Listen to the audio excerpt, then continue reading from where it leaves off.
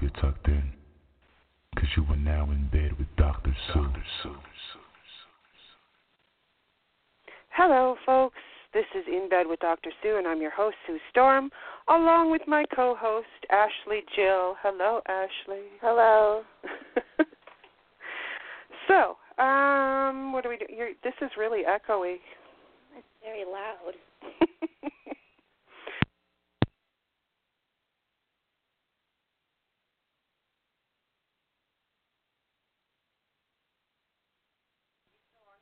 I'm here. Can you hear me? Hello, everybody. Hopefully you can hear me. I just got booted out of my own show. So that was really fun. Welcome to Blog Talk Radio. Anyways, we're here to discuss a very important subject that has caused an enormous amount of turmoil in the adult industry, and more so the ladies who are really in the trenches, such as escorts and our street ladies. But even beyond what has happened in the sex industry, FOSTA has much larger implications, such as the eroding away of your right to free speech, censorship, and the invasion of privacy. I would normally start with shout-outs and birthdays, but in light of the importance of tonight's topic, I've decided to forego them until the end of the show, when we'll do birthdays and DomCon LA and, of course, Dr. Sue's Erotic Book Club.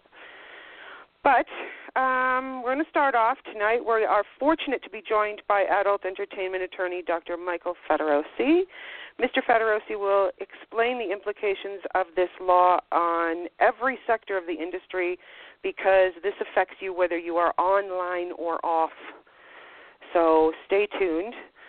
For those of you who are completely in the dark, and that is most of the population, I'm sure, I'm going to do a quick overview of these laws so you have a bit of background before we talk to Mr. Federosi. In as big of a nutshell as I can give this to you, this law started out as SESTA, which is the Stop Enabling Sex Traffickers Act, which was tabled in the Senate in an attempt to change Section 230 of the Communications Decency Act of 1996. That section gave safe harbor or immunity to website owners, including those who are user-generated, like Backpage and Craigslist. You can think of things like Kijiji. Anything that's got ads and stuff like that is considered user-generated. And that just means that they can't be prosecuted for what activity is taking place on their sites. So by changing Section 230, they could then allow states and victims to prosecute web owners for what goes on their sites. So in other words, Backpage and Craigslist owners are now responsible for what's going on.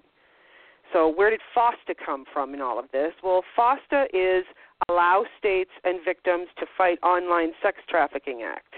The only real difference is that FOSTA is the House's version of SESTA.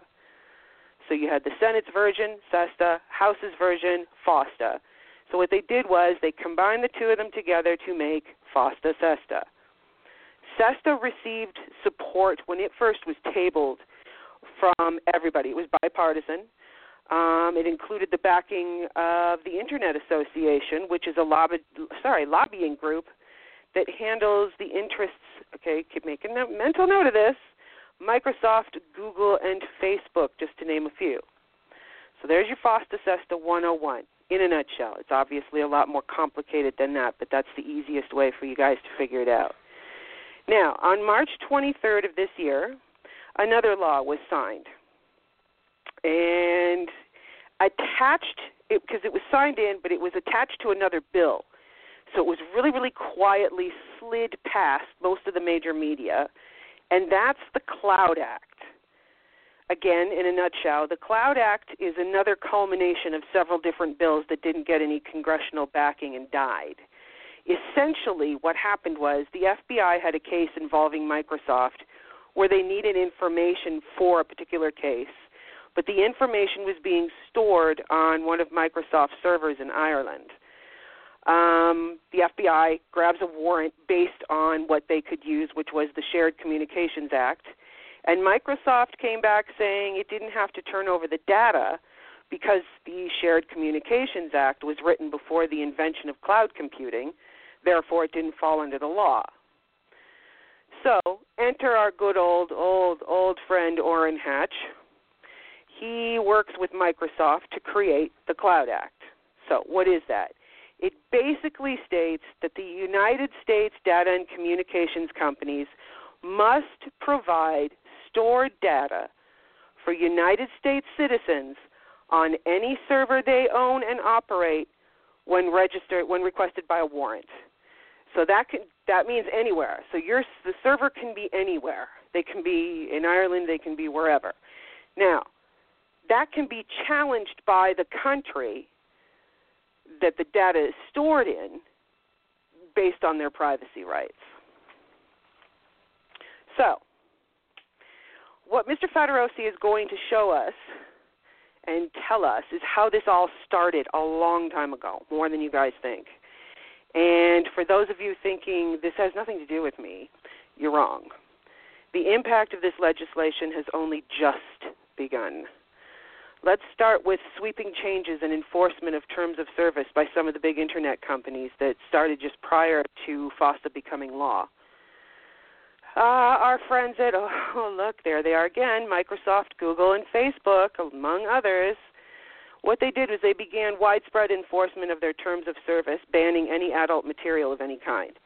The biggest issue that's hitting the online industry right now is Microsoft's proposed May 1st changes, or actually enforcement of terms of service, to platforms such as Skype. Somehow they are planning to monitor this. They're going to be monitored for any sexual acts or any offensive language. It will mean, if caught, you are banned across all of Microsoft's platforms, including Xbox and Office and everything else. That means that you're going to have to keep your Skype calls, your video chats, and your regular chats free from any sexting, which means if you have a spouse overseas or working out of town, don't try and have a little cam fun, because starting May the 1st, you're going to be watched. Google started a widespread cleanup of its cloud service, such as Google Drive, of any offensive or sexual pictures and scripts. Some women who shared their photos via Google Drive with clients have now found their photos are gone. So if you have pics of your wife or your neighbor's wife or somebody, you might want to save them and get them off the cloud. So this is also trickled down, although this is not FOSTA generally, directly FOSTA related. This is showing you how much this is being infiltrated. The trickle down all the way to Walmart. Walmart, after being pressured by anti-porn groups, has chosen to remove Cosmopolitan magazine from the checkout area, and they're only going to offer it on the magazine racks now. And last year, in and around August, Nook chose to remove all erotica from its site, which I don't know if you guys know, but Nook is like, I think it's Barnes & Noble. Nook. Anyways, they've decided to dump that.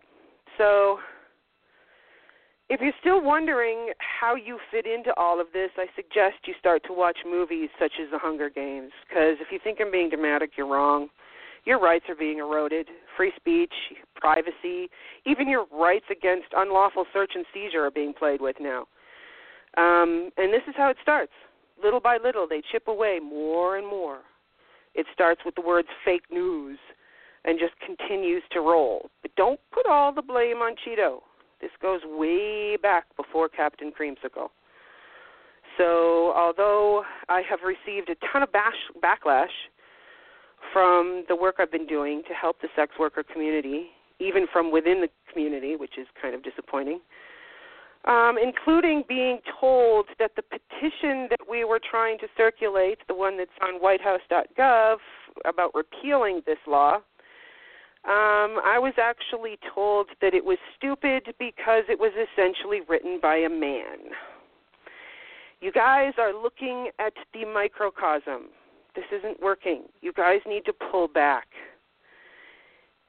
You need to pull back and look at the bigger picture. Even pull the whole sex thing out of this and realize you are being told what you can and cannot do, see, watch, speak, and read.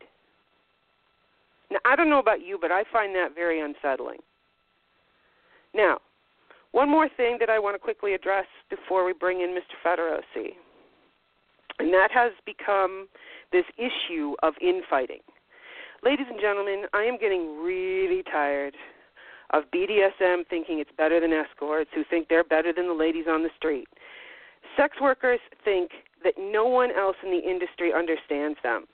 Dominatrixes think they are untouchable, and that because they may or may not have sex with their clients, this somehow has nothing to do with them. Let me just tell you something. Whether you ride the pole, hit the corners or the clubs, spank someone, or just take their money, if you are in any way facilitating the execution of sexual stimulation for money, you are a sex worker. So let's stop the division, because that's what they want, division. Haven't you noticed that trend? Why? Because when you divide, you conquer. So this isn't the time for trying to one-up your fellow performer, because, ladies and gentlemen, no matter what you do, from phone sex to street sex to porn to cam, you are a performer. We are all performers, and we are all in this together. And this is not the time for petty bullshit.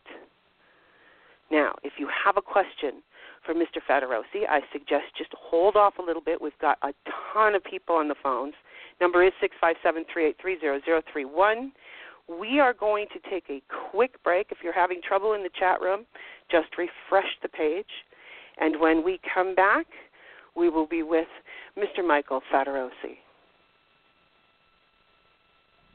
Perfection does exist, and my name is Mistress Kiara. I've been a professional dominatrix for over 12 years, so I know all of the right buttons to push to make you melt for me. I'm well known for my love of blackmail, hypnosis, and financial domination, but my other favorite fetishes include foot worship, impact play of any kind, sissification and feminization, anal training, bondage, humiliation, including small penis humiliation, cock and ball torture, forced intoxication, chastity and key holding, tease and denial, and fetish wrestling and boxing. Serve me in person in the Ann Arbor, Michigan area, or on my website, MrSkiarasDungeon.com, where I offer phone, cam, and instant messaging sessions, as well as over 100 clips for you to purchase. What are you waiting for? Whether you'd like to explore the idea of becoming a phone sex operator, or are looking to begin or even expand your independent phone sex business, Lynn of Phone Sex Secrets can help. Phone Sex Secrets offers help and advice for PSOs, including articles on everything from Phone Sex 101 and industry news to marketing to how to build your business. White papers are available for purchase and immediate download, including the exclusive Phone Sex Secrets Caller Survey results, in which nearly 5,000 paying phone sex clients answer questions designed to help you drive your business. Personalized consultation services are also available. Lynn has been featured on Chicago's WGN Radio, ABC's Good Morning America, and elsewhere. She's ready to stand behind you and teach you how to become a phone sex superhero. You can find Lynn on Twitter at Phone Sex Secrets. That's at Phone Sex Secrets. And her website is phonesexsecrets.info. Again, that's phonesexsecrets.info. I am Siren Reyna. I am a certified and trained hypnotist. This means that I embed all of my recordings with legitimate hypnotic commands. Now, role-playing can be fun, and I enjoy a good story as much as the next person. But if you really want to please me, you will hand me over the keys to your mind and let me do what I do so well. Leave little triggers, leave little thoughts, leave little hauntings, and make you question your reality. How much of it is you? How much of it is me? How much of it do you want to be me? You want to hand me your mind, don't you? You want to let go, feel free, have fun, and relax. That's right. Hand me the keys to your mind and let yourself be my hypnotic pet. That's right. make sure you follow me on Twitter at Siren Reyna. SYRENRAYNA.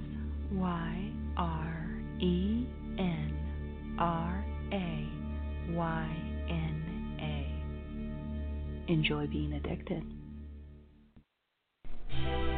Yo, this is K2 Cocky, and you're in bed with Dr. Sue.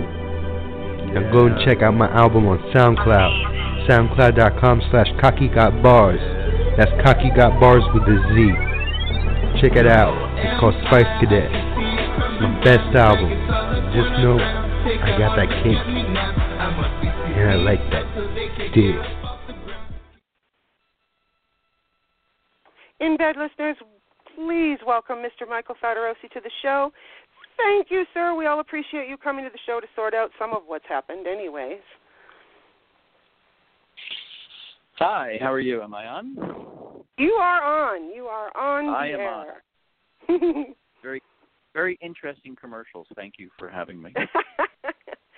So, Michael, listen, you wrote an article on your website, adultbizlaw.com, and it was sort of going over how this all started about 8 years ago. Can you tell us about that? Sure. Do your listeners want to know who I am first? Go for it. Yes. Well, I figure everybody knows who you are in this business, but go right ahead. No, I wish that was the case, but not true. I've been doing this. I've been doing adults for 14 years. I've been an attorney for 20. I'm licensed in the state of California, and I'm originally from the East Coast in New Jersey. But I've been concentrating in adult probably now for almost 10 years, meaning that 90 to 100% of my clients are all within the adult industry. And what I mean by adult industry, I cover everything from escorts to dating sites to production companies to porn stars. Some of your viewers may have heard of AVN. Do the show in January in Las Vegas. I'm AVN's attorney. For a while, I was Exotica's attorney. So I've been doing this for a while, and it's something that I also specialize in. And I also specialize in sex workers and escorts. You guys may have heard of a lawsuit a couple of years ago where I and a couple of other attorneys sued the Erotic Review and David Elms on the behalf of an escort. So this is very familiar territory for me. It's not something that, I just jumped into because FOSTA. It's not something that I'm unfamiliar with. It's something that I live, breathe, eat, and sleep, basically. So it's my so it's my you know your stuff, and that's why we wanted you here. Well, because there really isn't a lot of lawyers that specialize in adult, right? No, there isn't. There's a handful of us, and there's little sub niches. I mean, there's First Amendment guys. There's people who represent massage parlors and gentlemen's clubs, and they do more zoning type of stuff. I'm more or less, because I'm in Los Angeles, my specialty is more adult entertainment. I'm sort of like an entertainment attorney, but with adult thrown on. And because I've been around performers and porn stars for most of my career, it's also trickled over into the escorting and dating site and escort sites. One of my clients that is now gone was my provider guide. So represented him 7 years. And I was involved with the U.S. Senate subcommittee on human trafficking investigation into Backpage. I was actually interviewed several times by subcommittee investigators on Backpage. So I'm very familiar with this. And very interesting, yes. Yeah. So, and the article that you referred to, I wrote that because I really wanted people to put this into perspective. I know FOSTA, SESTA is sort of a wake-up call to a lot of people, but it's been going on for much longer than that. And I called my article the most recent attack. I mean, we can go back to room service and those busts 15 years ago. But now we're talking about what's been happening over the last 8 years. And in the article I talk about, really the first part of this is Craigslist in 2010. And that's when Craigslist sort of got hit for their ads. And they had issues with getting billing, and then in 2011, the government moved on to escorts.com out of Philadelphia. And then they took a couple of year break. I'm not really sure why, but in 2014 they moved to Redbook, and then in 2015 they moved to RentBoy. And in 2016 they went to the review board, and then in 16 also was the first round of Backpage prosecutions. And then most recently, about 6 months ago, they hit arrows.com. So if you start putting this in perspective, this is an ongoing war against online escorting and prostitution and sex workers. Right. You know, it's my feeling, in my opinion, that the government wants to clean the internet of this entire area of free speech, of sex. And it starts with this particular area, but I don't think they're going to stop there. I don't think that this is just about online escorting. I don't think this is about human trafficking at all. Anytime I don't hear and I told this to somebody, said anytime you hear the government say we need to save the children, okay, whether that's because they're trafficking victims, or because of pornography, or because of guns, or because they're being gassed in Syria, there is an ulterior motive. They're using the children to take away rights, because it's so hard for anybody to argue against protecting the children. Right. And so this is, FOSTA SESTA is the latest salvo in that war. And they finally have what they want. And I think, and I think I got this from your list, actually, you know, we're up to 32, 33, 35 websites about online escorting that have just gone down, or they've changed dramatically, or they've blocked U.S. traffic. So just the fear of FOSTA SESTA is causing a seismic shift in the internet. And they haven't even prosecuted one person in FOSTA SESTA. And there's a part of me that wonders if they will, because it's such a badly written law, and it is subject to constitutional challenge. I was going to say that. Is it not subject to constitutional challenge? Like because it's so poorly written. Mm-hmm. And I think that's why you saw Backpage go down when they did. Make no mistake that this is a coordinated effort, and the reason why they took Backpage down before FOSTA was signed was so they couldn't file a challenge. Because honestly, you know, ACLU is not coming to the rescue. EFF not coming to the rescue. Backpage was the site that had the money and the lawyers, the constitutional lawyers, to fight this. Bob Korn-Revere and another gentleman, excellent First Amendment attorneys, they could have taken on FOSTA. But with taking down Backpage when they did, and not only did they take down Backpage, they cut a deal with the CEO. And if you look at the deal that they cut, one of the very interesting things is because he's the CEO, he had control of the money, and he forfeited to the government all of the attorney funds in all of the different attorney-client trust accounts, taking that away from his partners to use to mount a defense or to file a challenge against FOSTA. So this is not haphazardly done. Right. You know, that's what people have to realize. And the fact that the Cloud Act was snuck in on the 23rd, okay? You've got SB 1204 that's coming up in California where they just pushed it back for a week today. All that you can start to see here is a coordinated attack effort on online prostitution, sex workers. This is the beginning. Where it will go, I don't think anyone knows. I don't think anyone has that answer. But this is certainly not the first step, but it is the most poignant step over the last 8 years. Well, explain to people why, because believe it or not, I've run into this, and that is, okay, so we took down Backpage. Hey, congratulations, it's now gone. We've now cleaned up the internet. Congratulations, it's all done. But how does this affect sex workers? Because a lot of people don't understand how. They're like, oh, well, we cleaned up sex trafficking, everything's fine. Well, what did it do? I mean, I'm not the one to tell sex workers how not having Backpage has affected their lives. I mean, I can tell you from representing my provider guide that as soon as TER and Backpage went down, the traffic dried up. And I think that's what happened with a lot of the other sites. They were basically sitting there seeing whether or not it was worthwhile to stay within this niche. And the amount of traffic driven by those two sites made it not worthwhile.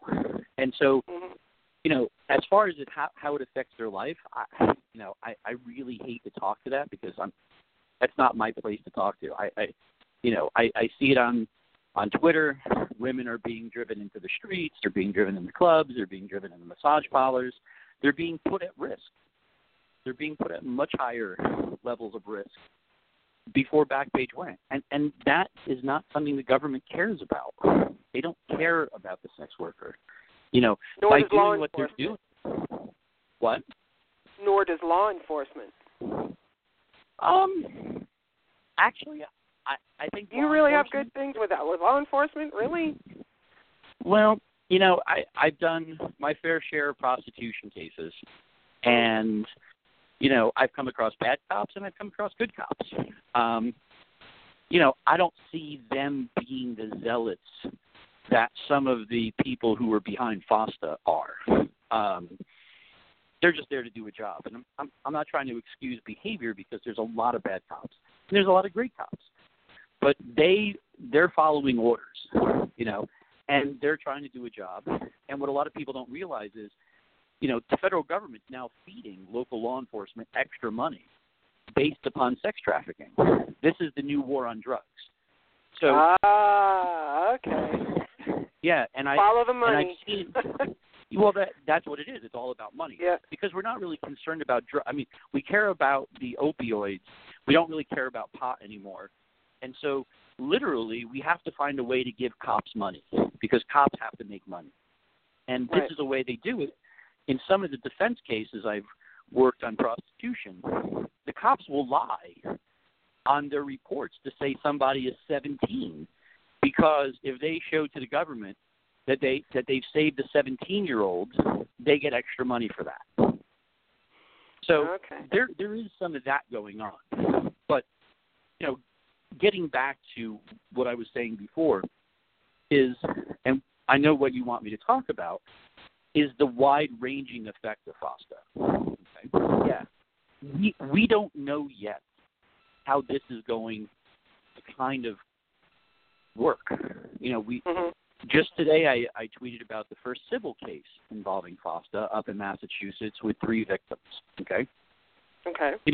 To a certain extent, I believe that may be more of an issue than the criminal aspect of it. And people may go, well, I get sued, it's not that big of a deal. But, it's a lot easier to be sued than it is to be criminally prosecuted. Ultimately, agreed. There's only so many cops. There's only so many FBI agents. There's only so many people that work in Department of Homeland Security. And with FOSTA, they were able to take out 30 sites without doing anything. And they took out the biggest site to create the wave of fear.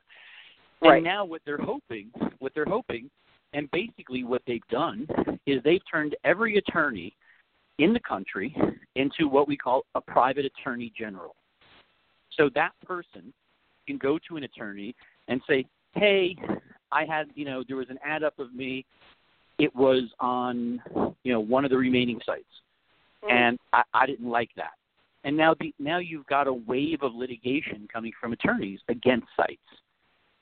And that could be more crippling than a prosecution.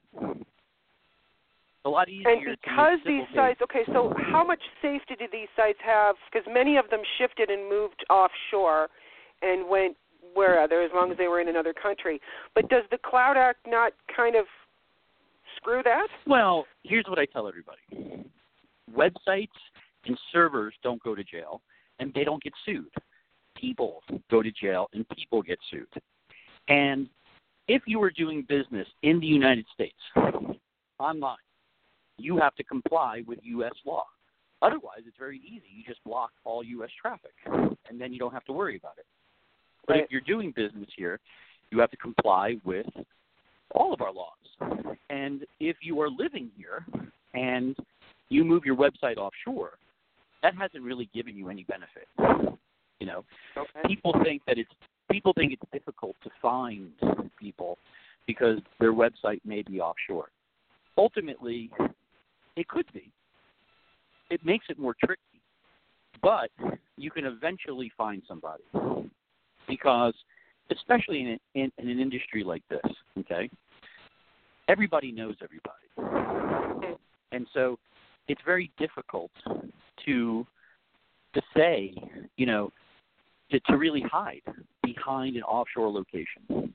So if you're a website owner, if you're someone who's thinking about starting up the next Backpage, and you live in the United States, not a good idea, okay? And if you notice with Backpage, they took all of their domains. They just didn't seize the U.S. domains. They seized all of them. So if the government wants you, the government's going to get you. And that's what it comes down to. So it really comes down to what level of risk you're okay with. And there are some people out there, as you can tell, the guys from Backpage, you know, they were prosecuted last year or 2016, and they said, okay, we're making enough money, we're willing to take the risk. But now him pleading guilty to trafficking, does that not now set a huge precedent? You know, I'm not that familiar with his plea. I'll take you on your face that he did plead guilty to trafficking. I'm sure it was a plea deal of some kind. No, it was a plea deal, but I don't remember what he pled to. I don't think it was trafficking, but I didn't read his plea agreement word for word. What I was most interested in is that they got the CEO to flip and testify against his partners. Usually you start on the lower level people, and you get them to flip against the CEO. They started with the CEO as working their way down, which is amazing. But they gave him, I think he has like 5 years. He doesn't really have that much time. But I don't think he pled to trafficking. And again, Backpage's bust shows that FOSTA and SESTA were never necessary, John, without ever touching FOSTA or SESTA. So then what's the purpose of it? Well, the purpose of it is to scare everyone, to get them to stop what they're doing, take their websites down, stop working as an escort, go get another Oh, and look, job. it did. It worked. It's working, yes. It's working real good. Listen, so okay. Would Backpage then not, with Backpage gone, does that not screw up local law enforcement and what have you in trying to find these human traffickers and then force them further underground and onto the dark web? Sure, absolutely that's going to. But they're just going to move. There was another article that I tweeted about from Utah where the Utah cops are saying, well, we're just going to move to the dating sites or the dating apps because that's where the escorts are going to move. So wherever the escorts move to, the police are going to move to, and they're still going to do their stings. And so, you know, where they do their stings, it doesn't really matter that it's Backpage. They're still going to do those stings. They're not going to give up their jobs. You know, they're not going to say, well, we don't have Backpage anymore. There's nothing for us to do. Let's pack it up and go home. They're not. They're just going to move. And now what they're getting, even more so, is, you know, prostitution used to be a local type of issue, okay? Mm-hmm. It used to be an issue that was handled by local cops or even vice units. Now we have national task force on prostitution because of human trafficking. So there was an article that I tweeted today going back to October of last year, how massage parlors were busted, how the FBI is working with local law enforcement to create these task force. And that's exactly what they do. And what people have to realize is there's FBI agents all over your local police. Not if you live in, you know, a small town with 5 cops, but if you live in probably a city with more than 100 or 200,000 people, they're working right along with the FBI and the DOJ and Homeland Security. And I know this because I represent an offshore entity, a dating site, and we have 6 million members.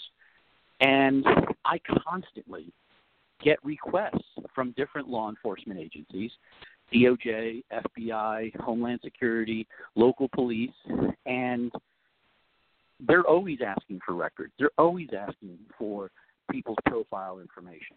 Now, getting into the Cloud Act, one of the things that's great about this company is they don't have any U.S. offices.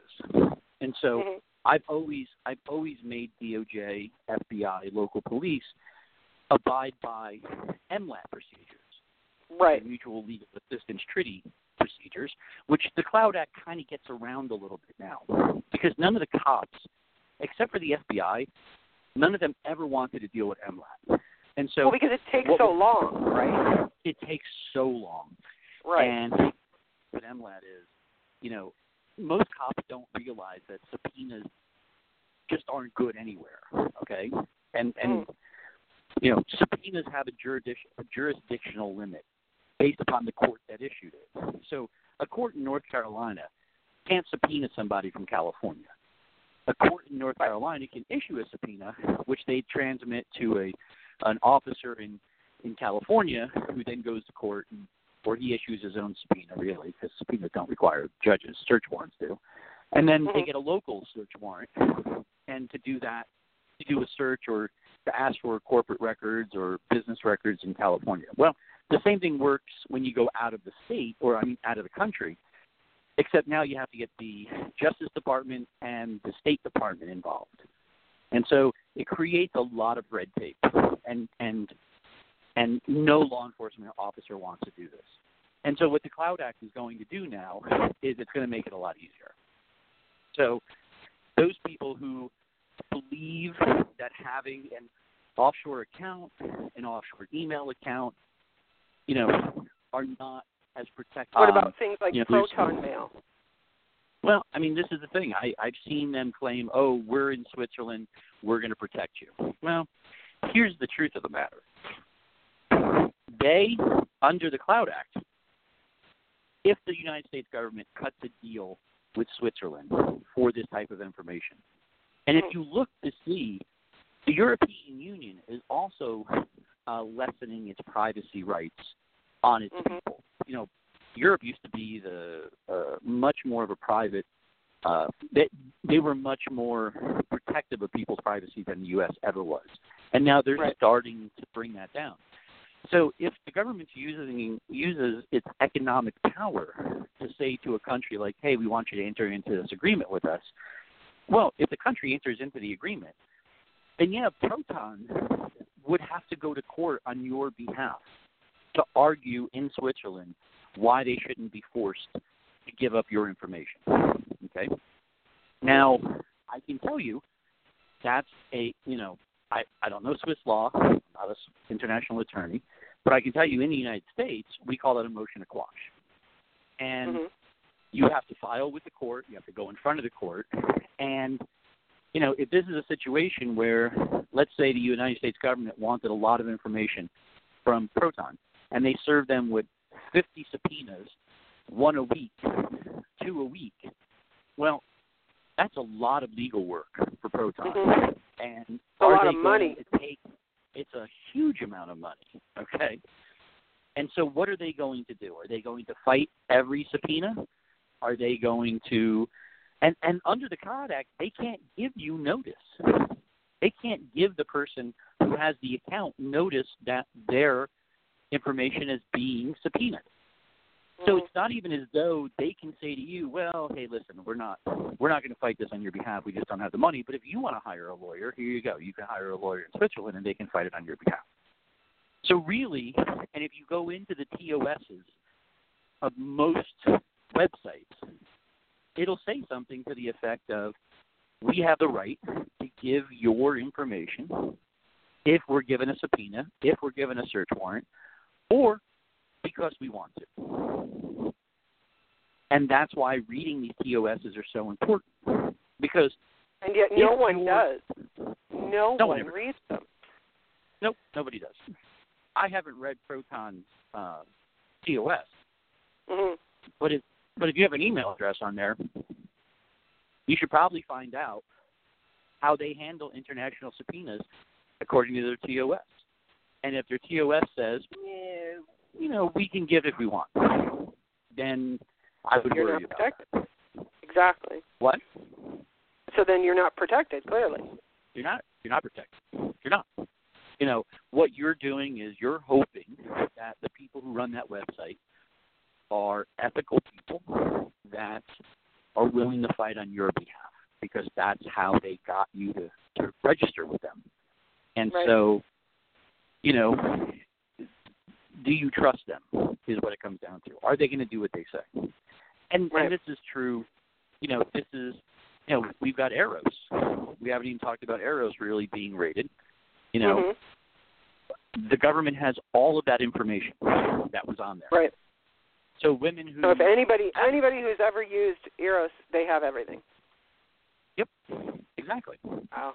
And they haven't done anything to Arrows yet. There's been no charges filed that I'm aware of. There's been no arrests. There's been just an information gathering. And they're still there. I don't know if they closed that location or not. But they're still up and running. Still on the internet. Obviously. Yes. But what is the government doing with all that information? What does it do to industries that are kind of offshoots from escorting? So in other words, things like phone sex and the clip industry, audios, erotica, BDSM, things like that are sort of little offshoots. You would think, well, is it going to do anything to phone sex? It could. I mean, listen, here's the breadth of FOSTA. It could be used for any website that is promoting or facilitating prostitution. So if you're a phone sex operator, or let's say you were an escort, and now you're not on back, so you decide to put a profile up on a phone sex company's website. Well, you can certainly use that to facilitate prostitution. Somebody calls you up, and you can say, hey, are you in Denver? If you're in Denver, we don't have to do this over the phone. I could do this in person. Right. And it's the same thing with cam sites. It's the same thing with any website, basically, where there's the ability to interact between two human beings. Now, FOSTA will never be used against Twitter, will never be used against Facebook, because I'm sure to get this passed, there had to be some kind of handshake deal where, this is why I wrote another article. And if you're listening, and there's a lot of information on my website, you can go there, read about it.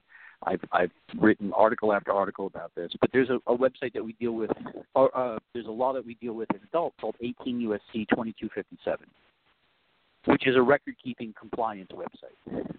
Right. That is a law that says you can't use minors in porn. And before you shoot something, you better check their IDs to make sure they're adults. And you better keep those records, so if the FBI ever thinks that you did shoot somebody who's a minor, they can come check your records. Right. Well, that's a law that's never been enforced, really, against anyone. There's one person who was prosecuted, and they pled out, Joe Francis from Girls Gone Wild. Right. But it has been 2257 has been the bane of the adult industry for decades now. Mm-hmm. And they use it and they wave it around. Like, oh, you could be inspected at any time, so you have to keep these records and you have to know what you're doing, because if you don't, you're looking at a felony for every mistake. And could FOSTA be that law for this? Sure. FOSTA may never get prosecuted. Who knows at this point? But the problem is, just because it's there, you got to pay attention to it. Because if you don't, and you don't monitor your websites, and if you're a cam site and you're not monitoring the profiles and you're not monitoring the cam shows, or if you have forums and you're not monitoring your forums, or if you have comment sections and you're not monitoring your anyway, I had a discussion with somebody, they're like, well, how could this affect tube sites? I said, very easy. I said, I could be, any porn star who also escorts, or any woman could open up a channel on, let's say, Pornhub, and post videos. And somebody could come along, comment like, you're really hot, and the owner of that channel could post a comment back that says, hey, if you're in Denver, you don't have to watch this on video. You can actually have me come to your hotel room. Right. And there's there's a way to facilitate and promote prostitution on a tube site. So it's every website, every single one that people could use. And that's what I anticipate happening. And that's what the college. Well, now what about dominatrixes? They figure that because they're not having sex with their clients, that they aren't going to be subject to anything happening to them. And that's completely wrong. It really depends, and I just wrote an article on this. It really depends on how the state you're in defines prostitution. Okay? And since most dominatrix doms don't engage in penetrative sex, they think that this isn't prostitution. Well, it really depends. In most jurisdictions, they are giving sexual pleasure for money. Okay? What that sexual pleasure is, it's up to the individual. I used to play this what if with some of the younger attorneys in my firm when I had a big firm. I would say, okay, is this prostitution? You go into a strip bar, you sit down in the VIP room, and the girl for $20 gives you a hand job. And then, yeah, that's prostitution. And I'd say, okay, number two. You're sitting down in the VIP booth, and she's standing next to you. She's not touching you, but she has one of those grip vice things that you take off of shelves. And from across the room, she gives you a hand job. And now the young attorney goes, well, she's not touching you, but she is manipulating the device. And I said, well, okay. And some would go, well, no, because she's not touching you. And some would go, well, yeah, because she's still doing something that makes you ejaculate. And then you take it to the next step, and you go, okay, there's a cam girl, and she has a device in her room, and you have a device in your room where she could perform oral sex on her teledildonic device, and you're receiving the pleasure on that from the other side. Is that prostitution? And almost everybody goes, no, because it's over the Internet, and you're not in the same room. But really, according to several states, that could still be considered prostitution, and you don't even have to be in the same room. So when you talk about dominatrix, you have a situation where, what is the sexual pleasure? And it depends on how the law defines it. And in some places, it may be okay?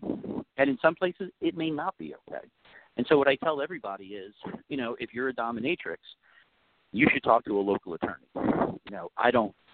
I'm not an attorney that knows every municipal code or every state code on what prostitution is. So if you're in a particular state, you should probably talk to a criminal defense attorney that handles prostitution cases and really ask them. Because this is what happens in California, in Los Angeles. So I've handled what are called escorting with no license cases. So there will be a thing, and cops will call everybody to the room, and if a girl shows up and says, yes, I'll have sex with you for a certain amount of money, that is prostitution. They have you, they've got the evidence tape. And if a woman's smart enough and she shows up and she doesn't quite think something's right here, she will actually go, well, I don't have sex for money. And they still arrest her because in Los Angeles, we have a municipal code section that says you can't even show up and spend time with somebody unless you have an escort license through an escort agency. Escorting without a license, it carries the exact same penalty as prostitution. And so, it confuses a lot of women because it's like, well, I didn't say that I was going to do everything or anything or that I even did anything. And what they don't understand is that in order just to spend time with somebody, you need to be licensed. It's the same thing with massage therapists. Why can't just the average person give a massage and charge for it? Well, because states require massage therapists to be licensed. And if you don't have a license, the first thing that they're going to assume is that you're probably somebody who is escorting or prostituting. So, those are, and the same thing would apply to dominatrix. So if you're spending time with somebody, whether it's for, verbal humiliation, small penis humiliation, don't even touch them. You don't do anything. There's nothing, no contact. There's no toys. There's no whips. There's no canes. There's no floggers. You still could be busted for escorting without a license because you're spending time for money. So everybody has to really check with their local attorneys, their local criminal defense guys to see what their local laws have to say. And that includes sugar babies. Now, I had a couple of questions here. There was one, what about personal assistance services? And another woman said she's created a sex worker app that is going to show them safe places and all kinds of stuff. Is that covered too? I guess it would be, wouldn't it? It's pretty much everything. Yeah, because it's anything that promotes prostitution or facilitates prostitution. Yeah, that's why. So even if so it's a safety issue, it doesn't matter. Well, I mean, listen to how you present your case in court. Okay, and this is a part of the problem with SB 1204 in California because what happened was with Backpage, when they tried to get them for the pimping and pandering charges, it got thrown out because there was no coercion. And so now they decided to rewrite the law to now include encouraging prostitution. Okay? So what is encouraging? If I meet a woman or I know a woman or a man or a transsexual and I say, hey, you would make a wonderful escort, am I encouraging prostitution? If you are a sex worker outreach program and you supply condoms to someone who you know is an escort, are you encouraging, facilitating prostitution? And well, SWAP Sacramento just had to shut down their outreach services because it's considered pandering. Yeah, for that reason. I think that's going a bit far. I agree, but it's at the same time, this is the kind of stuff that's going to happen. People are going to get paranoid. Yeah, people are paranoid, and so things like and rightfully so. Oh yes, I'm not saying that people shouldn't be afraid, but I think there are things where something like SWAP, I wouldn't necessarily. I mean, now if SB 1204 had been approved and is law, I would be concerned with that. I wouldn't be concerned with FOSTA or SESTA. I don't think the federal government is going to go after sex worker outreach programs. That would have such a immediate pushback from the public. Whenever the government does something, they always got to look at how the public reacts. And here they can sell it as, oh, we're helping sex trafficking women, victims and women and children. When you try to prosecute a sex workers outreach program, there's nothing good about that. You can't spin that any way that makes the government look anything at all like they're trying to help anyone. So yeah, I don't think they would go that far. But yeah, the people who are listening and the people who aren't that old, and I'm by no means ancient. I'm only 48. But I've been around for this industry long enough to realize we're having a pendulum shift. Okay, and I remember the days of escorts being in yellow pages, not on the internet. And so, that's right. What we had was we had a shift on the internet to where it's the wild, wild west. You can go and you can watch free porn and you can hire an escort and you can watch fetish stuff and it's all free and it's all there. And parents got tired of it. Parents got very tired of having to monitor their kids' computer use and what they're being exposed to.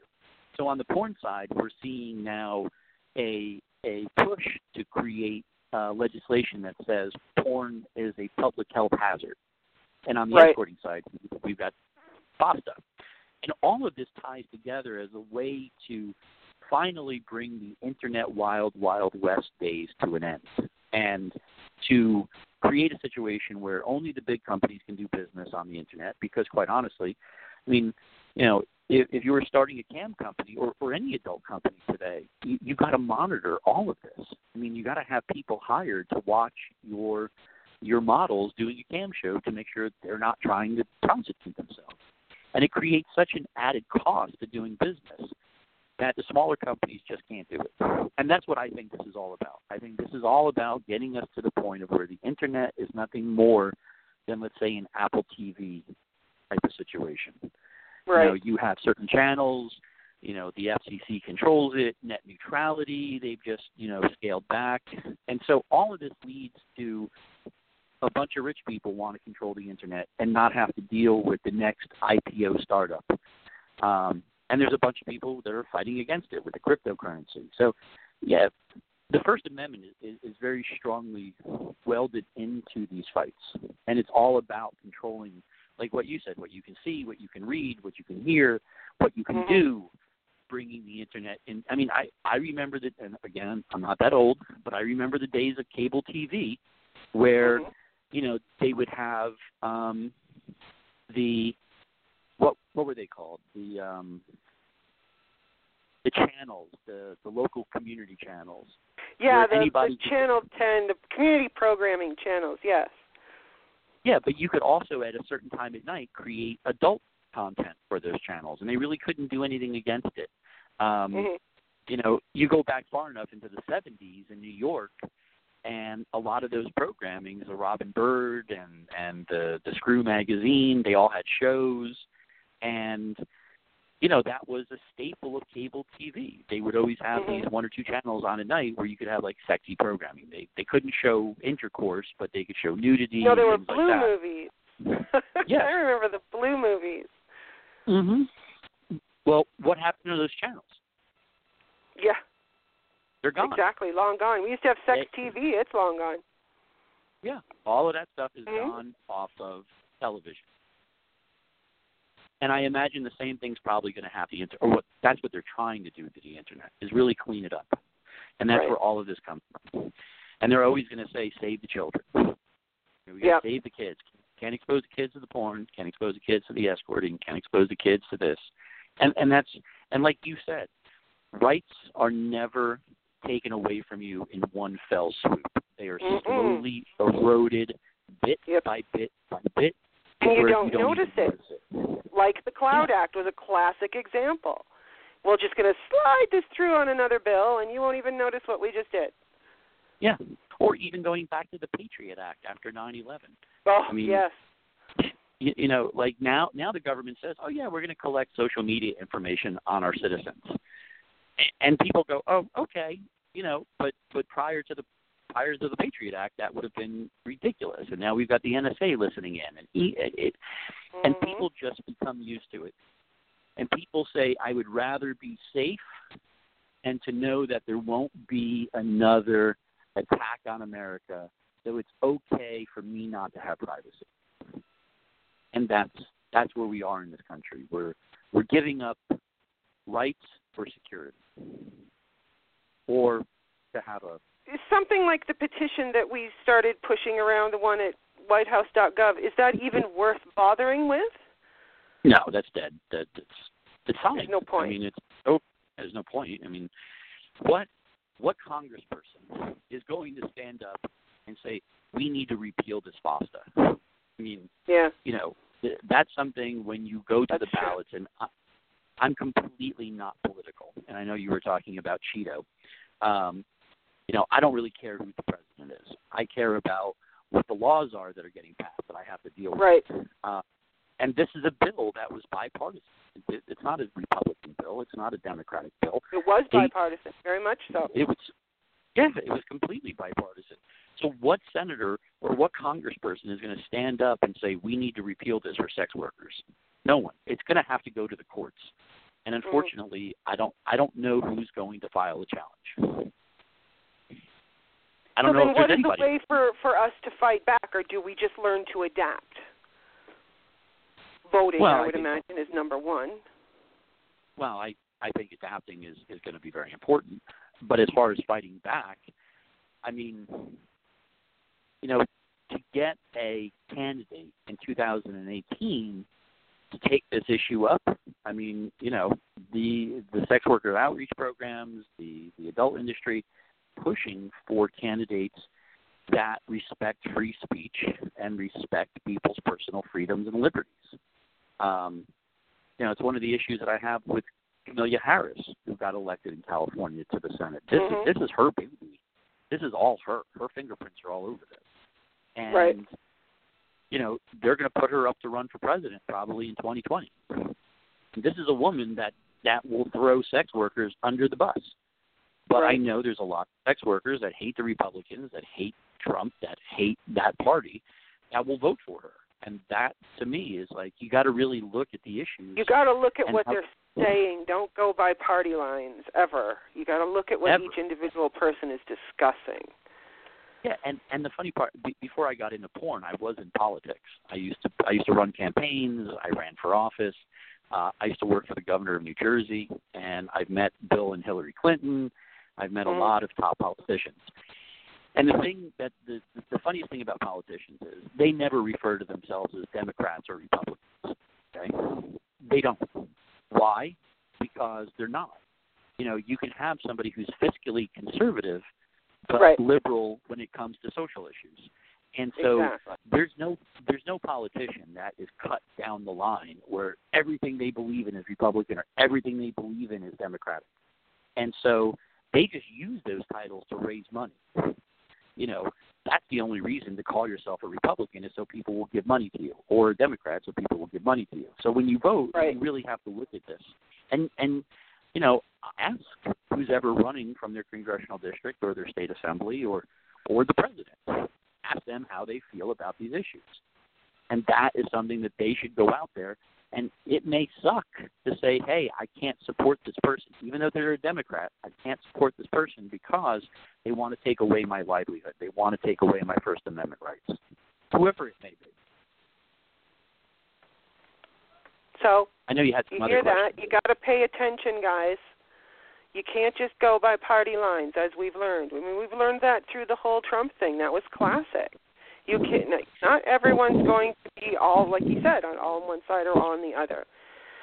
Well, Michael, I have to say thank you so much for being here. You have given us so much information. Wow. I wish I could get Thank more. You. I mean, wait. Before I go, this is the one thing that I want to say to everybody. Okay? I wish I could give more, but being in this type of war situation we're in, and what I want to warn everybody to do is keep these conversations private, okay? Try to keep them in person.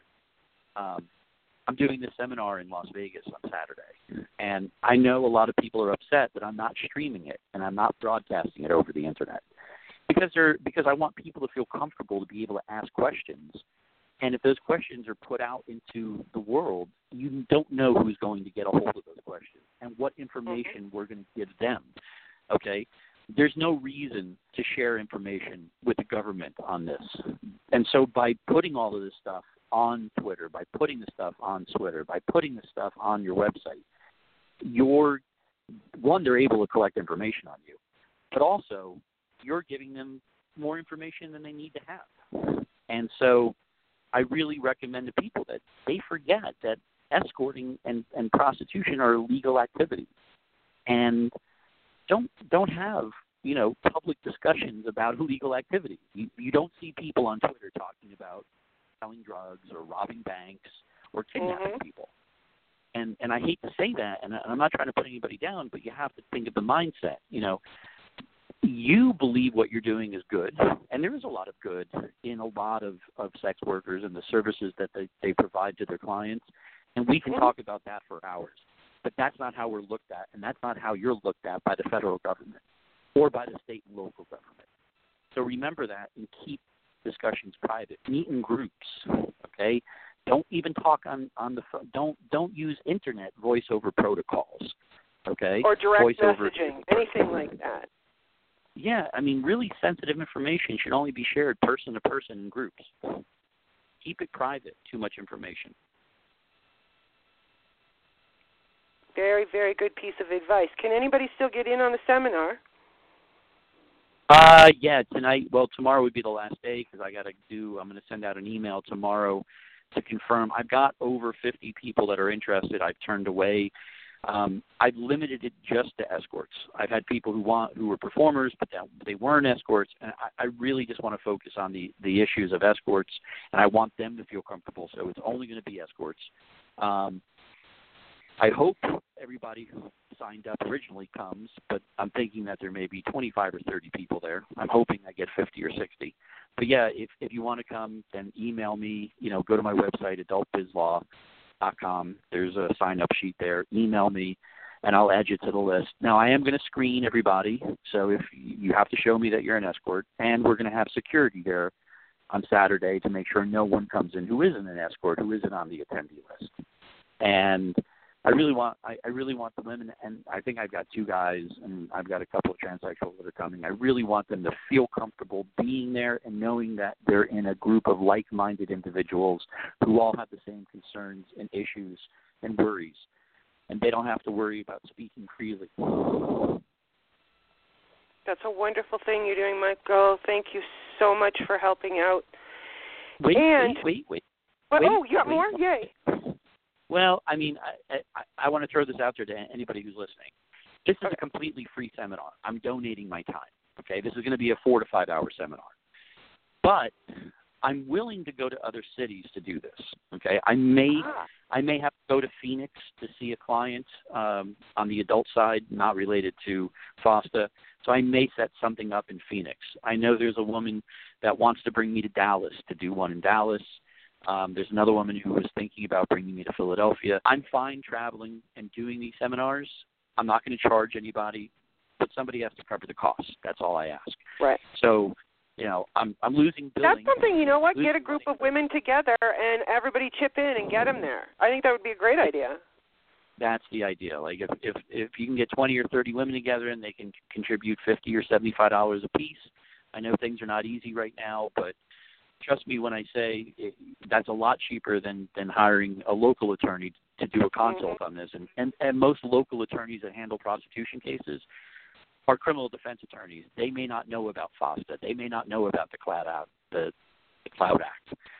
They'll know prostitution in your state, but they're not going to know the bigger issues. Exactly.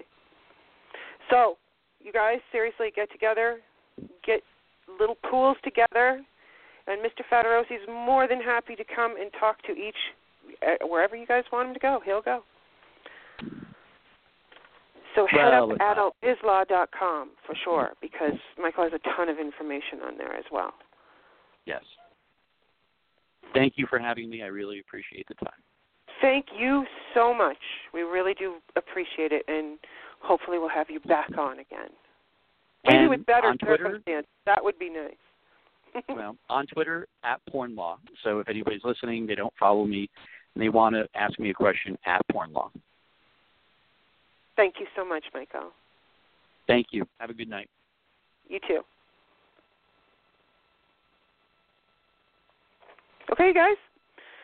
That was Michael Federosi, and we are so glad he came in to clear up a lot of what's been bugging everybody. Unfortunately, the news isn't altogether that terrific, but you're going to have to, as far as I'm concerned, and you guys aren't going to like what I have to say about this, but we've been playing fast and loose for a long time. And anytime that happens, you're going to get smacked down. And this is exactly what's happening. Sex has been marginalized and persecuted for millennia. This is just yet another smackdown. We will carry on. The industry will carry on. But you just got to use your head and start thinking exactly what Michael said. I think for a long time, like I said, we all kind of got a little fast and loose. Everything was really kind of, we don't have to worry about it, and we're online, and everything's cool, and nobody's going to bother us because, the Internet's a big Wild West, like you said. You know that at some point someone's going to slap that down, and that's exactly what's happened. So, if you're going to protect your online business, I'm going to suggest the following. Number one, back up everything to an external hard drive. Get off the cloud. I don't care what cloud it is. Get off the cloud. Finally can listen to Rolling Stones again with a new meaning. Stop using I don't know how to get this through your heads because I see this constantly, and this is what causes problems, you guys. Stop using PayPal, Venmo, GoFundMe, which I'm sorry, to me that's disgusting. You're using these vanilla platforms. And like I said, when I say fast and loose, you guys are out there actually saying, hey, PayPal me. That was never an adult-friendly site. So you got to use your head. On FOSTA Updates, which is that new site that I just put out, I have a full list of everybody who is not friendly. And if you are using those services, you are doing so at your own risk. And I have heard of many women having a ton of their accounts shut down. So, and understand something. Any money that is in those accounts, for example, PayPal, you got a couple grand sitting in PayPal? Not anymore. They shut you down, they take your money, and you're not going to get it back. Classic example, and that leads me right into don't leave your money in these accounts. If you have money in PayPal, get it out, put it in your bank. It's not yours until it's in your bank. Things like, classic example, First Choice. When First Choice Pay lost their bank when all this went down not that long ago, there was a bunch of women who may or may not get their money out of First Choice now. You know, if your card happened to work and you were able to get it out, great. But don't let money sit in these accounts ever. Get it off the accounts. Pull it out, move it, do whatever you can. Go buy, gas, whatever you got to do. But don't leave the money on the accounts because it's too uncertain right now. You don't know what's going to be here today and gone tomorrow. Twitter shadow banning. This has been coming up quite a bit. Well, Twitter shadow bans adult accounts. Let me tell you something. Twitter, this is logic again, guys. You want to know what usually gets you shadow banned? That's, again, posting porn pics and you haven't marked your account as sensitive. Think of it this way. Twitter and Switter are both run on public platforms. Well, we don't want a 12-year-old looking at, Jim's penis. I'm sorry, Jim, it's ugly.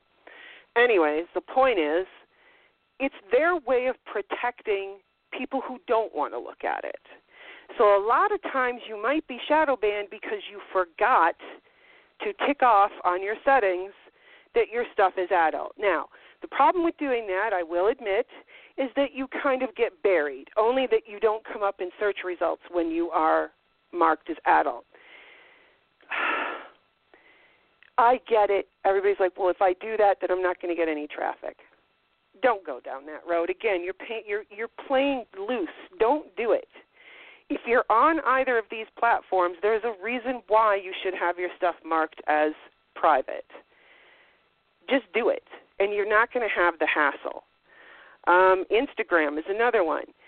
Instagram was never meant for any kind of online sex work. So if you're on Instagram posting nudies, you are going to get shut down. It's just the way it is. But the thing is, if you guys learn to play within the rules of these sites, you can still use them. Just don't be naked. Use your head. Like, for example, you have no problem, right? Do you have this might sound weird, but you don't have a problem on Instagram, do you? Well, can everybody hear me? Yeah, okay. You're fine. Sorry. So, yeah, like my story began on Instagram, and I've always posted tasteful photos. Now, I'm not saying that when you're doing nude photos or pornographic photos, they're not tasteful. It's up to you. Everybody's different. Art is art.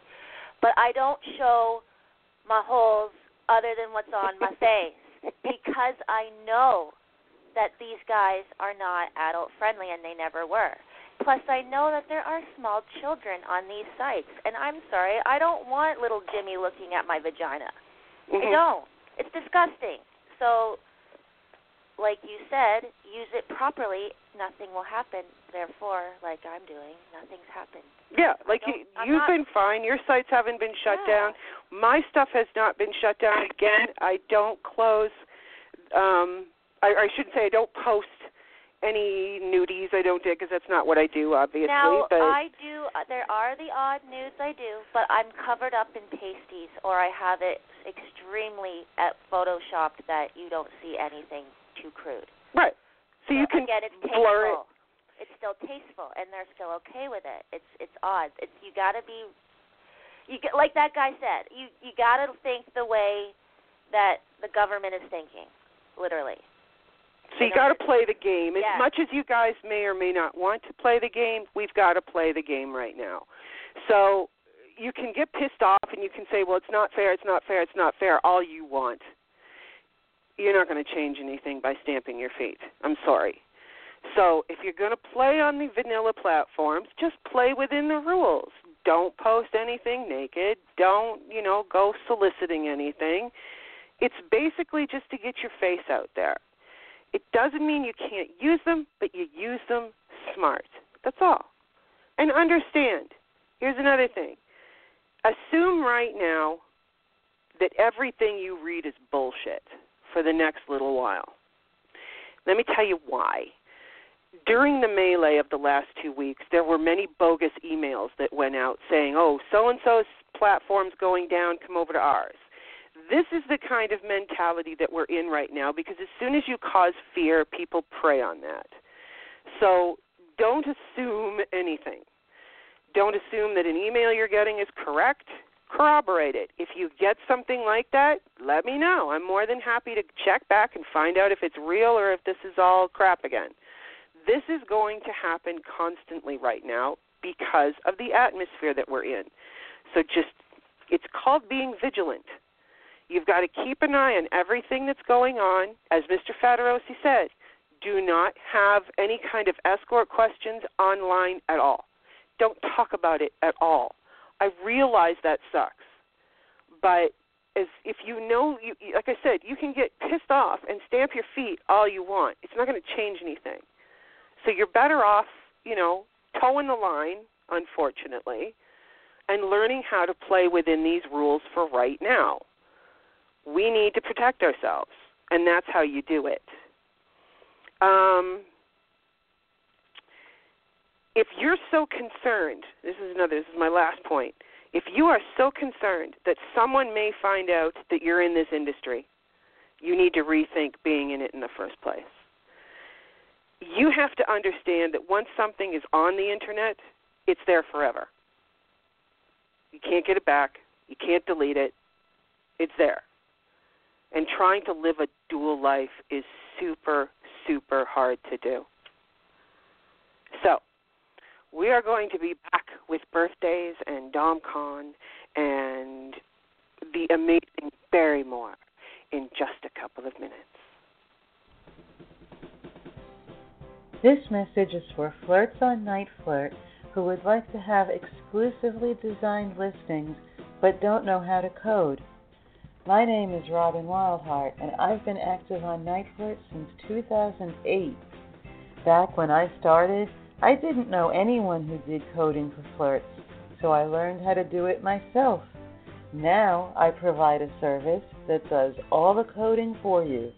Just send me a message and I'll explain how easy and affordable it is to get all your coding done for you. Stop worrying and get fast, friendly service, satisfaction guaranteed.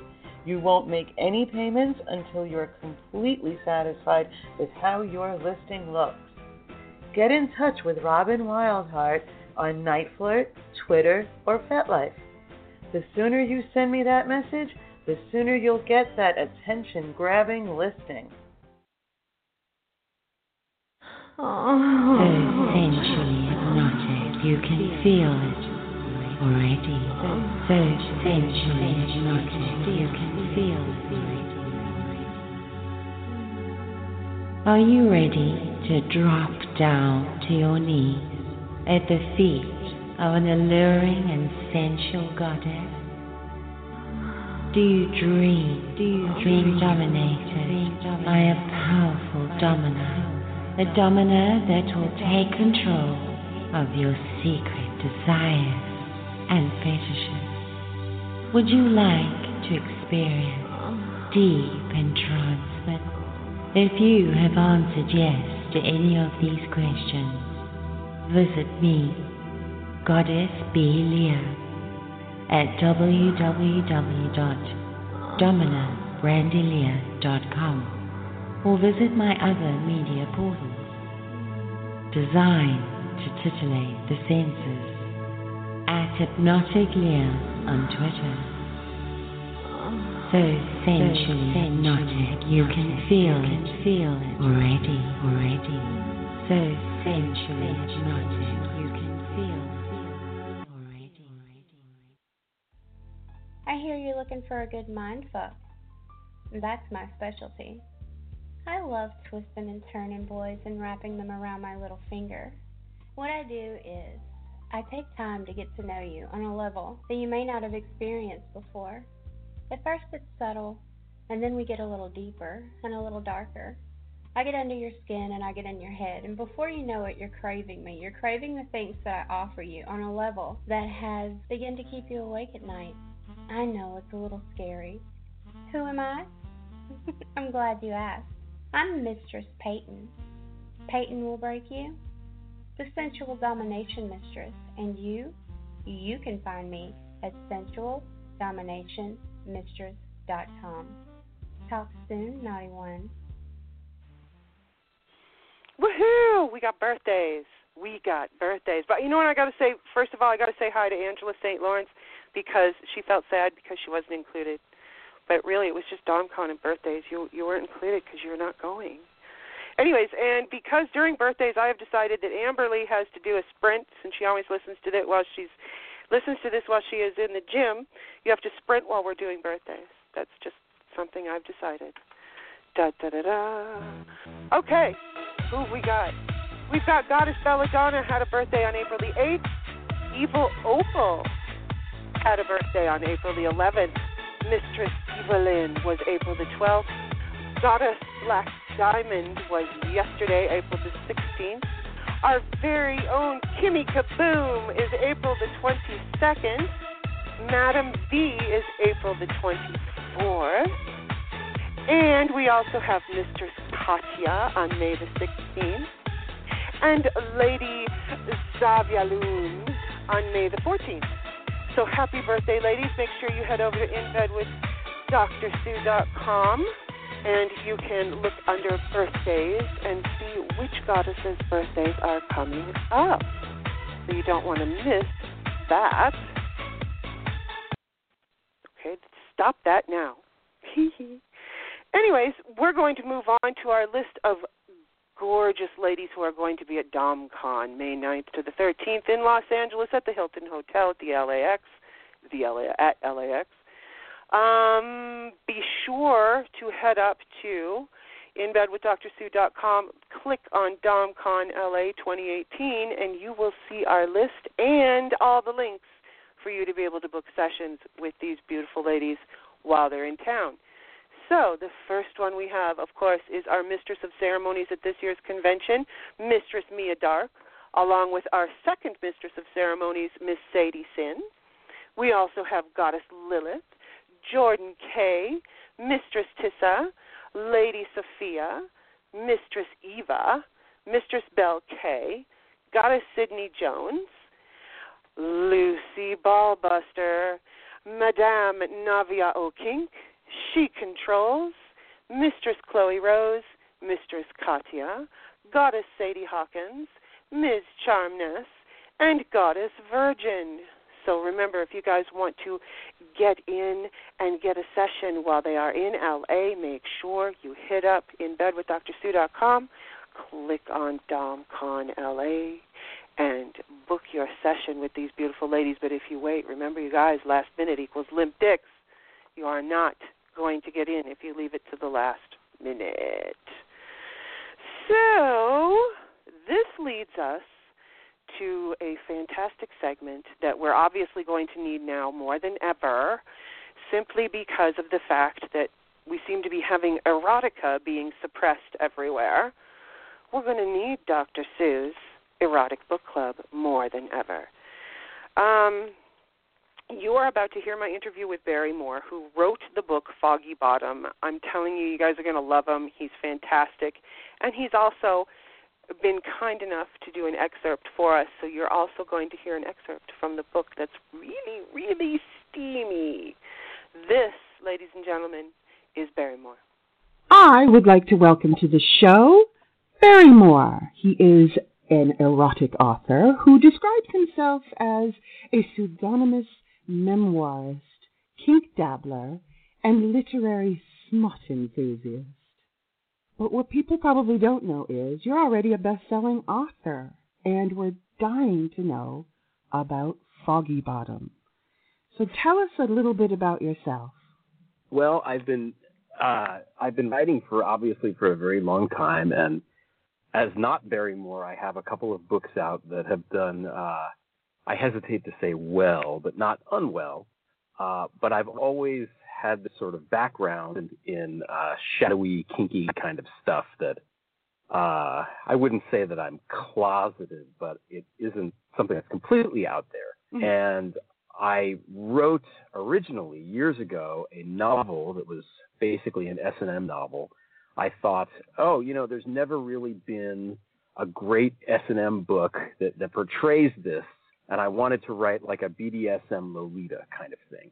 Right. And I thought, I know there's a market for this. And I wrote it, and my agent thought it was good, and then we could not sell it. And then I think 2 years after that, 50 Shades came out, proving my theory that there needed to be that there was a market, but I was not able to capitalize on it. And in retrospect, and in hindsight, rather, I think it worked out fine because the book wasn't very good. But I've always tried to kind of come back to it in my writing, this background that I have and how to convey the experiences that I've had, limited though they may be, in the scene. And I had written this kind of thing that was an autobiographical look at a summer that I spent in Washington, D.C., and I always liked it. And it wasn't long enough to be a novel. It wasn't short enough to be a short story.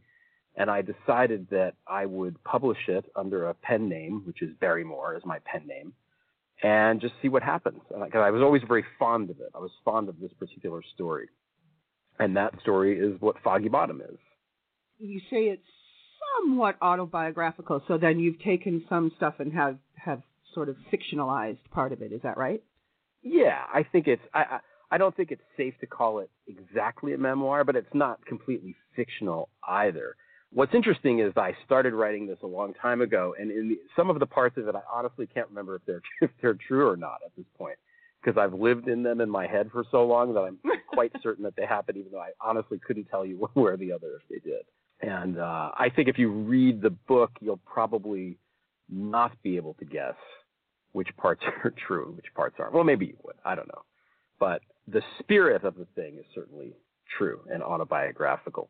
And I envision this to be the first in a sort of series of things that get more and more kinky, I guess, for want of a better word, as they go along. If this is somewhat autobiographical, give us a little bit of a scoop on the book. Is the main character a submissive male, a dominant male? How does this sort of unravel? Well, he's basically bumbling, I think is the first thing. He doesn't exactly know what he is at this point. He has these submissive inklings, which I did at the time and do, but he doesn't know how to, this is in 1994 before the internet really is hit. And so he doesn't know how to go about finding other people. And when situations present themselves, he takes advantage of them. And at the beginning of the book, he winds up with this woman who is herself kind of submissive and wants to be dominated by him, which he does, but it's not really his role. So again, he sort of bumbles around D.C. and has some interesting experiences. And in the book, he meets this woman at a bar who turns out to be very much a dom, and he kind of messes that up a little bit.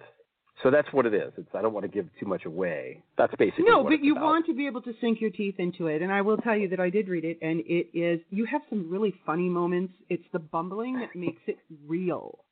Because a lot of people go through that. A lot of people, especially back then, like you said, when there was no internet, BDSM was so underground that, it was hard to find people. So I thought that's what made it extremely real. And I think that's what's going to connect with, especially a lot of submissive male readers. They're going to understand that. Well, thank you. I mean, I hope so. I mean, that's, ultimately that's the desire that I have to write, is to share the experiences and hope that people will read it and identify with it and kind of say, oh yeah, that makes sense. I get this. I try to be funny. I mean, some of the stuff is funny. I think at the time, this is something that I've learned now that I'm much older, is that at the time, what I thought was really, really serious turns out to be very campy and funny. And I wasn't old enough when I was 22 or whatever to really appreciate the humor in all of this stuff. And now I can kind of look back and say, oh, this is funny. This is pretty funny. At the time, it wouldn't be. Yeah. You would have been like terrified at the time. I went to a sex club in New York, the Hellfire Club, when it was still in the meatpacking district, and the amount of courage that it took me to go do this when I was 25 was fantastic. At the time, again, I thought, oh, this is so serious, and the people are going to be serious, and afterwards, I'm like, that was really funny. There's so many funny things that happen in the place. The guy shows up, that the dominant woman is there about to light her cigarette, and this guy shows up with a cigarette lighter, and he's wearing no clothes. He's got no clothes on at all, except for tivas on his feet. He's totally naked, and I'm like, where did the cigarette lighter come from? I mean, he's got no pockets. How did he make that happen? We don't want to know where he was hiding that lighter. Seriously. We do not. Not somewhere. But I try to put the humor into these situations, and when you're so young and desperate to make connections with people, as I was, and I think that people are, the humor kind of eludes you at the time. Well, because it's a very overwhelming world. That's why. Yeah. It's an overwhelming world back then, more so because it was so closeted. So, like you said, before you'd go into the club, you'd be like, oh my God, what am I walking into? Oh my God, oh my God, oh my God. It totally, because it was so taboo. Now it's so out in the open, it's nothing. No, now it's forget about it. I mean, now 50 Shades is this huge, bestseller, and its literary merit we won't discuss now. But I'll tell you a story. When I was in, I think I was in eighth grade or seventh grade or something, and I was homesick from school, and I had these feelings back then, and I didn't know anything about them. And I was watching MTV, and there was a video on, and the video, in my mind, the band was called Dominatrix, and the song was called Dominatrix Tonight, which I misremembered, and it's actually the Dominatrix Sleeps Tonight. And I watched this video, and it's basically this woman in sexy leather getup and these guys around her, and my mouth hit the floor, and I was like, what is this? And then I couldn't find it. Nobody had heard of it. Nobody had seen it. I couldn't find the record anywhere. You couldn't replay it. And I found out years later that video only aired once on MTV. Once. And I saw it. And you saw it. That's hysterical. I saw it. I was like, it was delivered to me from some sort of kink god, Pop culture has a way of sliding in there. It really does. It does. If you know what to look for with S&M stuff, I mean, you see it everywhere, of course. You can go back to Shakespeare and to Joyce and all these things, and, it's all there. In the Bible, good God. Samson and Delilah, come on. Well, Barrymore, I want to thank you very much for sharing this book with us. We'll also be hearing an excerpt from the book, as told by Barrymore himself, which you're going to hear right now. It was hot that night, par for the course in the malarial D.C. summer, so she wasn't wearing much. White camisole, white bra, short shorts, and I tore her clothes off so quickly I broke the fastener on the bra. Then I did something I hadn't planned, something that didn't even cross my mind until I found myself doing it. I unrolled the extension cord, which was thin and brown and maybe 20 feet long, and I took her tiny wrists, and I wrapped the cord around it tight, and then I pulled it behind her back, and then I did the same with the other wrist, and I wrapped the cord around both wrists, and then the rest of her upper body, so her arms were secured behind her back. She could have broken free if she wanted to, but she didn't want to. No, the mischievous glint in her eye went supernova. She was drunk on desire.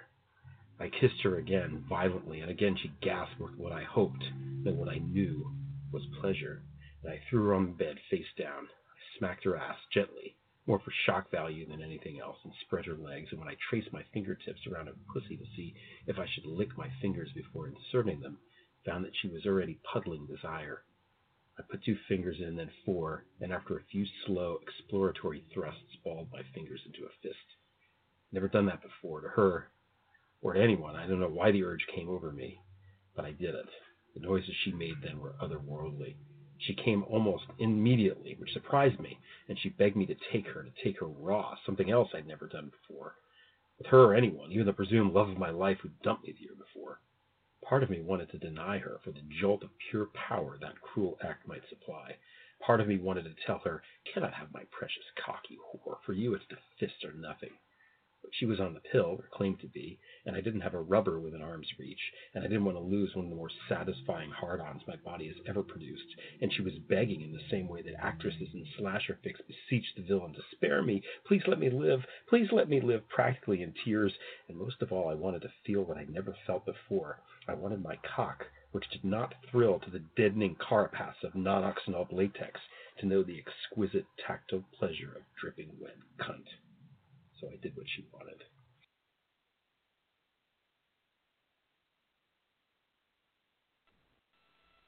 Ooh!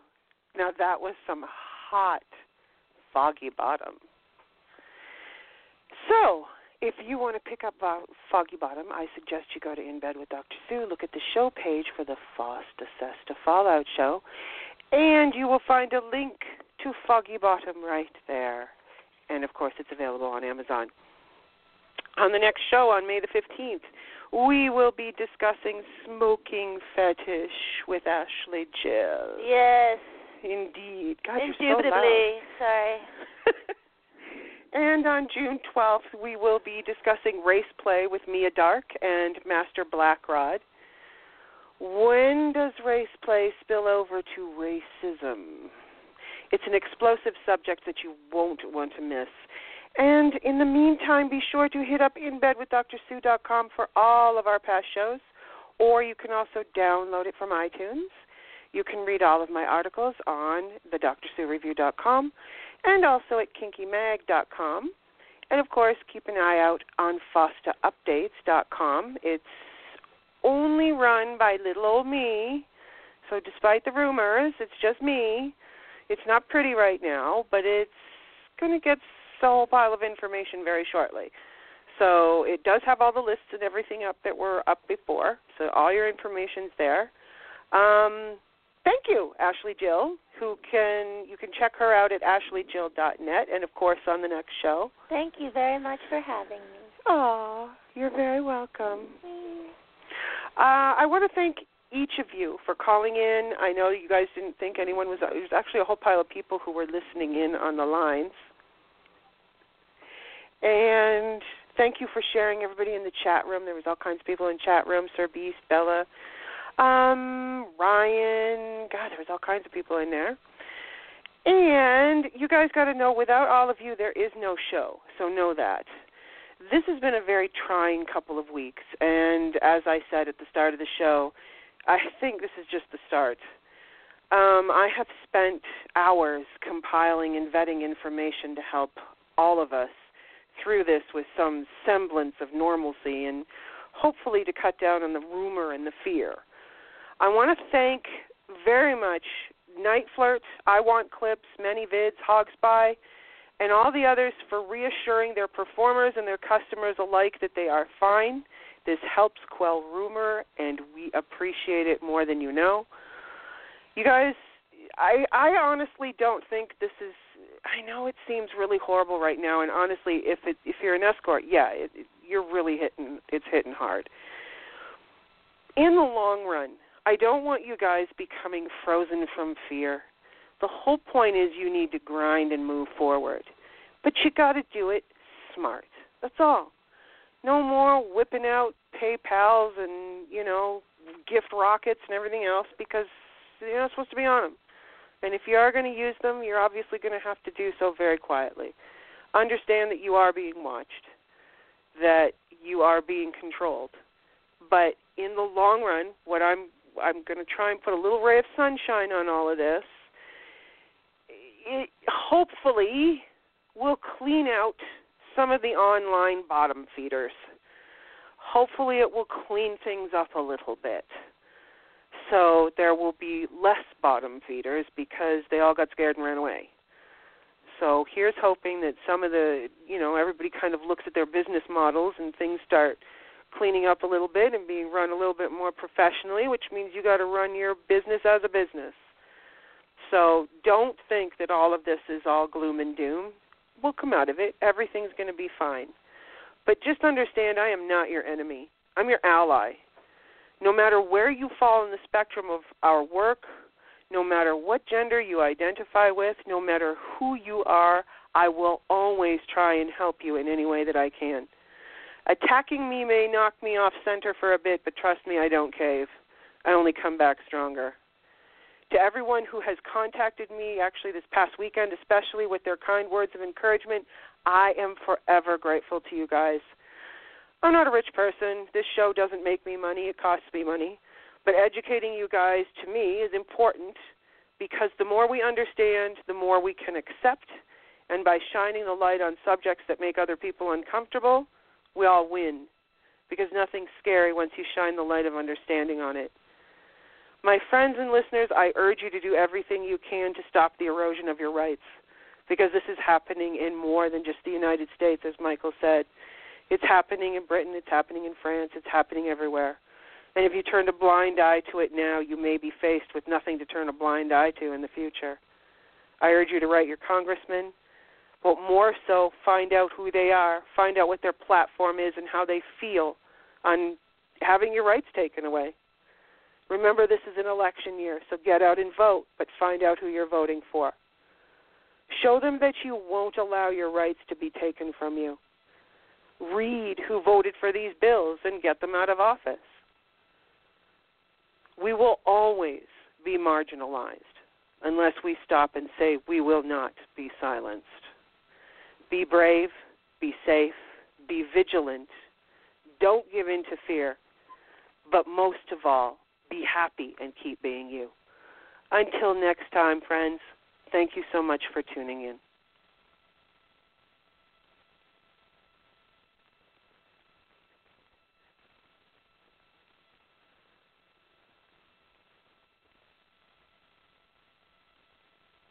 Hey guys, it is Ryan. I'm not sure if you know this about me, but I'm a bit of a fun fanatic when I can. I like to work, but I like fun too. It's a thing. And now the truth is out there. I can tell you about my favorite place to have fun. Chumba Casino. They have hundreds of social casino style games to choose from with new games released each week. You can play for free anytime, anywhere. And each day brings a new chance to collect daily bonuses. So join me in the fun. Sign up now at ChumbaCasino.com. No purchase necessary. VGW. Void where prohibited by law. See terms and conditions. 18+.